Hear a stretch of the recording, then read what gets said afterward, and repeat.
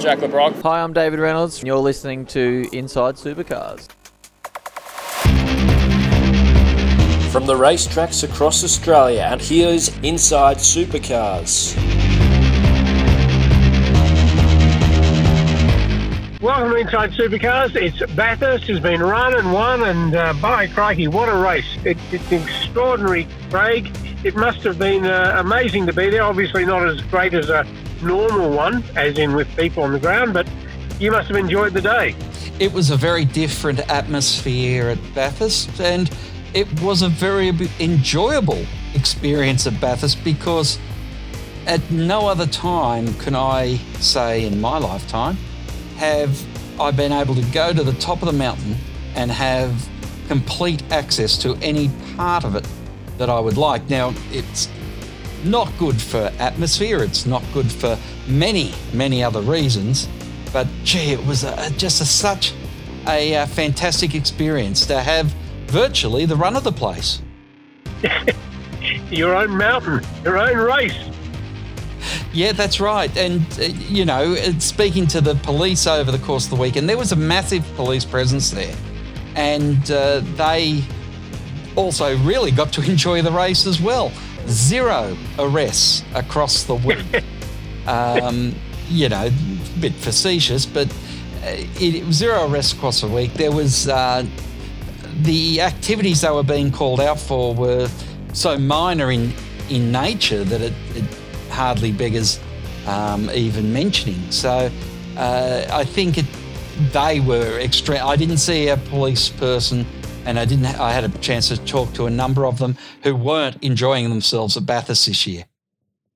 Right. Okay. And you weren't allowed access to the teams, were you?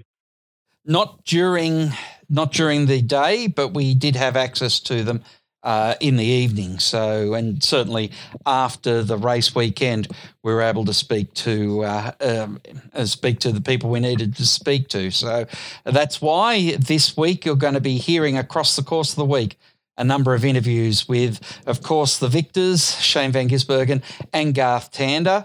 We've got then the management side of the team tomorrow with Roland Dane, Grant McPherson, Shippy, the winning engineer, and JJ, of course, Jeremy Moore, who has returned to the team. So that's something to look forward to. And then we flip over to championship mode further in the week, Tony, when we'll speak to Scott McLaughlin and, of course, the team manager, the successful team manager as DJR Team Penske won the team's championship. And that is, of course, Ben Krogh. It's certainly a long and interesting road that Holden Racing Team, now in its Red Bull guys. Before that, Walkinshaw, they've said goodbye in an incredibly appropriate way. I see that Garth is very well enjoyed the fact that he was able to give Holden that one last win, given that he's had 3 prior wins at Bathurst. And look, I think it was an extraordinary race, and for not 1 second should anything be taken away from Cam Waters, because he put pressure on Shane that an extraordinary, 40 laps or so that he did. By crikey, it's a wonderful thing. And as you well know, Shane, started in a Falcon back in 2007 with Stone Brothers running in the Team Kiwi car. He certainly paid his dues in terms of a couple of second places, the closest in history. And it was very fitting because he did a fantastic job in winning that race.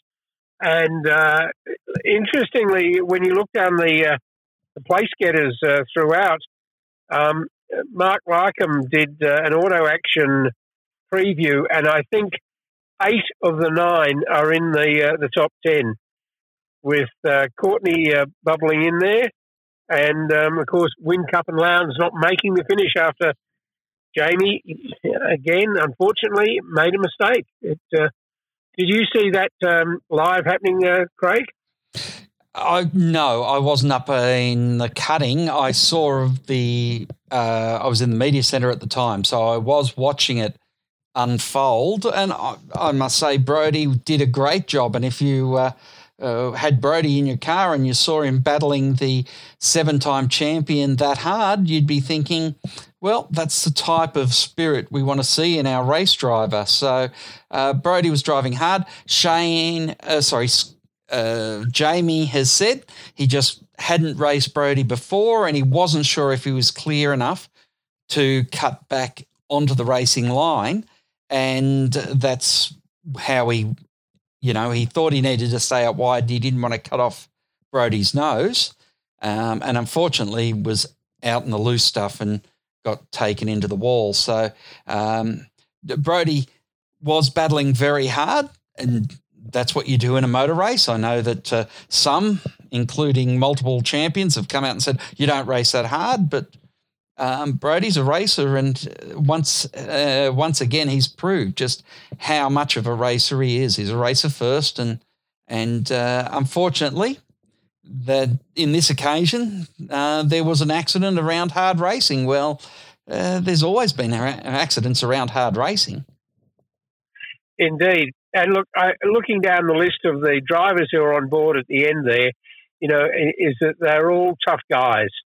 Tough guys in terms of they are racers. And one of the ones who stood out in my mind was because the Fiore and Scott Pye in the second of the Charlie Schwerkolt cars, the number 20 DeWalt car, they started off with sensor problems, potentially an engine change, and they came good because they were one of the two Charlie cars in the top 10. Winterbottom and Golding came in 8th, and then Scott Pye drove up to 6th, and it was a hard race, as was Holsworth, Winterbottom and De Pasquale. I mean, it was some crackerjack racing right to the end there.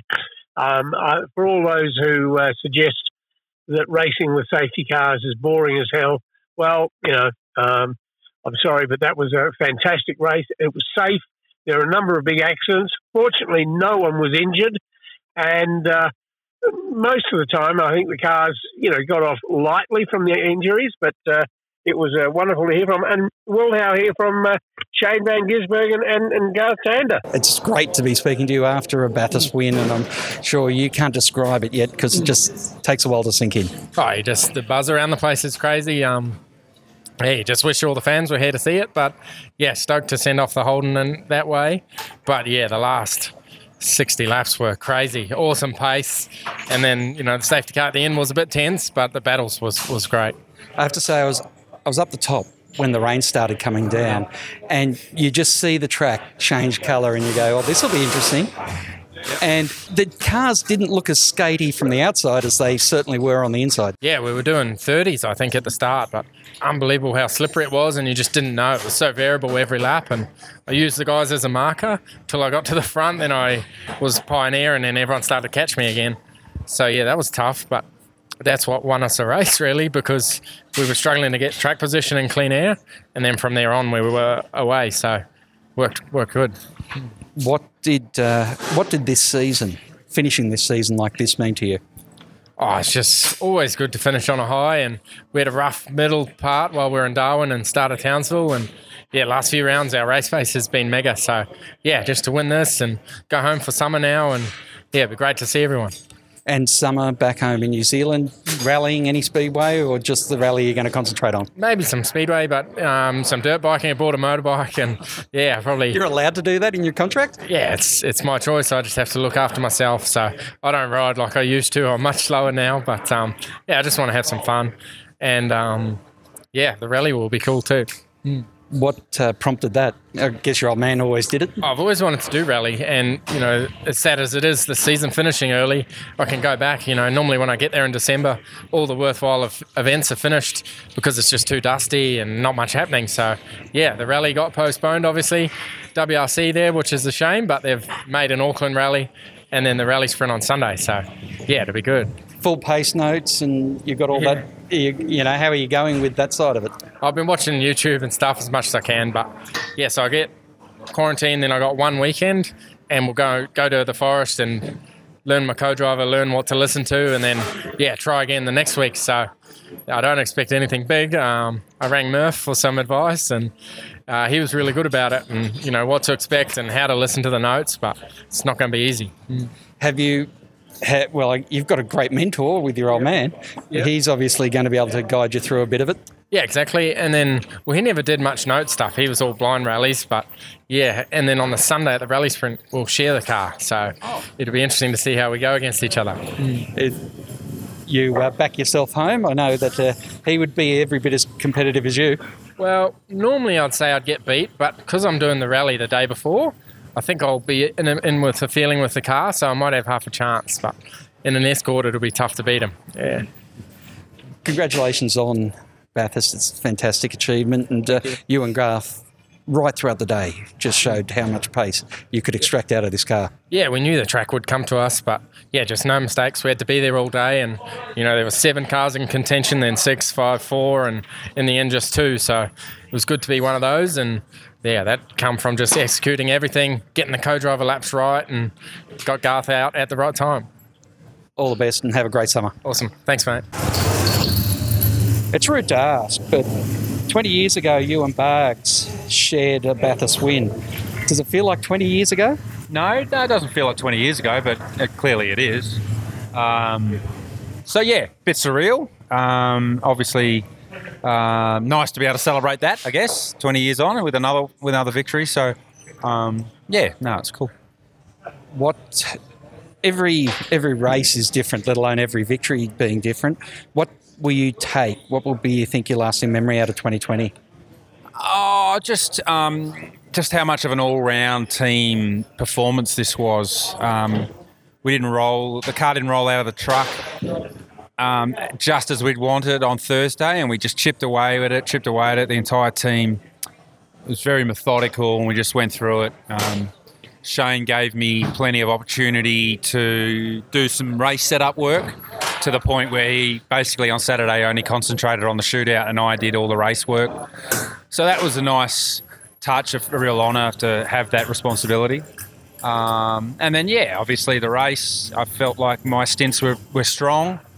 And then just the ability to sit back and watch Shane in those last three stints was really cool. So just such, we always say Bathurst is a team effort, but this one felt like it was just a little bit more special.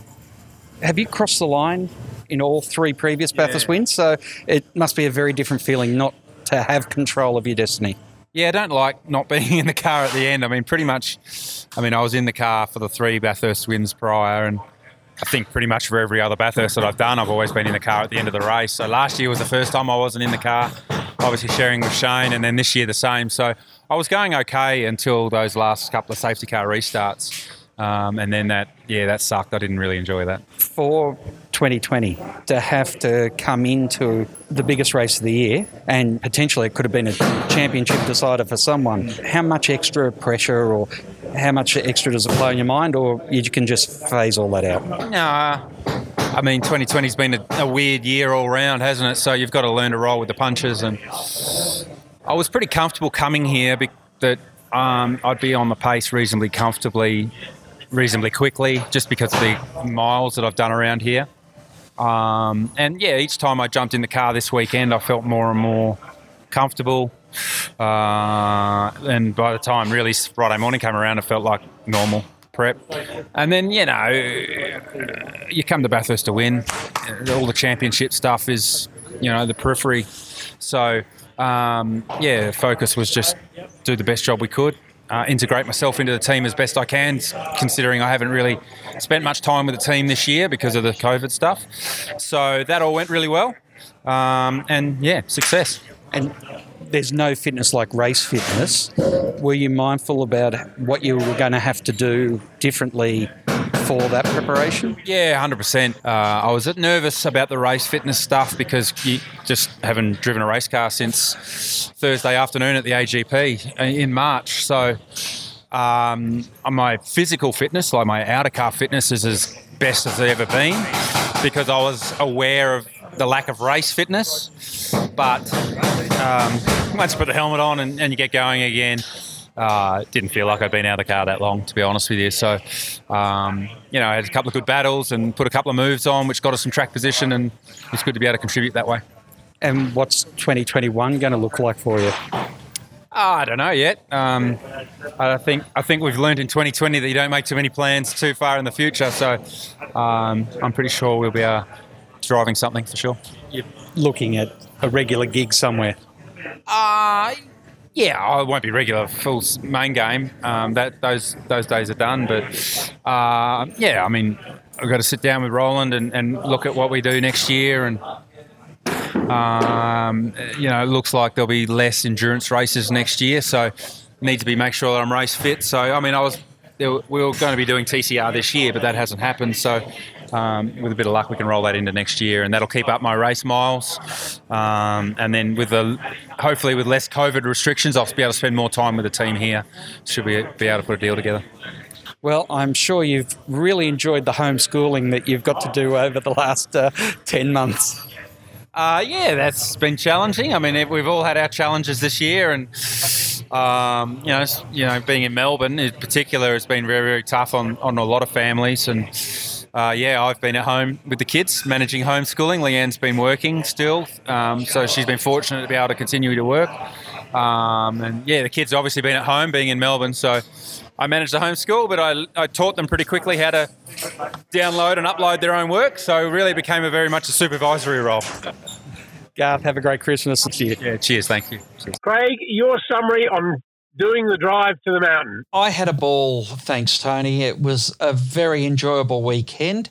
It was a different weekend. We didn't have the access necessarily that we are used to at Mount Panorama, but I was helping out Peter Norton at Epic Photos and Epic Sports Photography, I should give it its proper title, and I was able to go around the track a lot more. And in some respects, I know a lot of the photographers said the access that they were provided by Supercars was far and away superior to the access they normally have to abide by because of when there's fans there, and it's difficult to get around the circuit when there is so many people there. So I think all the photographers enjoyed the fact that they had, let's say, a lot more freedom trackside to be able to take photos.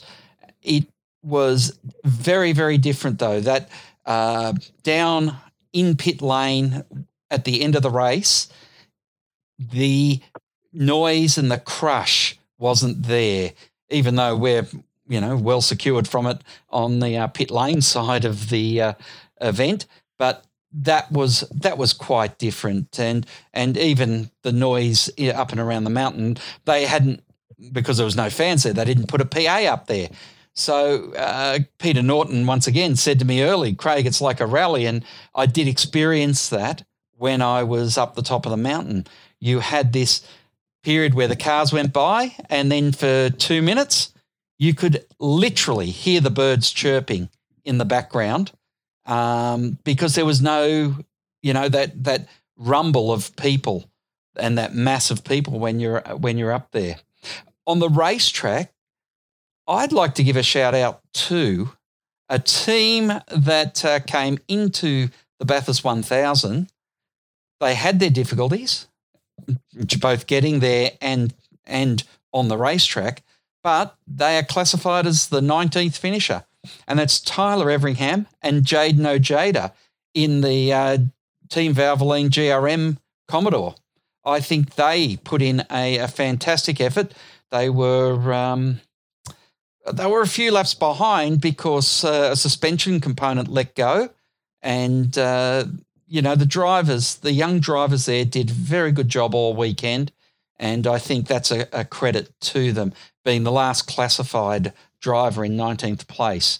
So I don't think I was expecting there'd be about 10 cars out of the race. So 19 finishes, that's a better result than I had actually thought would be. When you consider some of the non-classifiers probably were still running, but they just hadn't done enough laps, Tony. Well, 4 of those non-runners were due to crash damage, couldn't continue, including Whincup Lowndes, Hazelwood and Boys, Forward and Kostecki, that's Kurt Kostecki, Jack Smith and Jack Perkins, and also the the Matt Stone racing car, that one being, unfortunately Matt didn't have a good day at all because their other entry, the Gary Jacobs and Dave Russell car, had engine problems and couldn't finish. But Jake Kostecki and Zane Goddard, they were going well, and they fell short by only 6 laps, which was pretty harsh. But the mountain, when it wants to bite, it bites hard, and it was a fantastic race. But that's it for Inside Supercars. Until tomorrow's show, that's all from me. And good night from him. Inside Supercars is produced by Thunder Media. Tune in next time for more, or lock in the podcast on your iTunes or mobile device. Search Inside Supercars. The views expressed on Inside Supercars, including the panellists and guests, do not reflect the views of the network, Thunder Media or Sport Radio. Any publication or rebroadcast of the show without the expressed written permission of Thunder Media is strictly prohibited.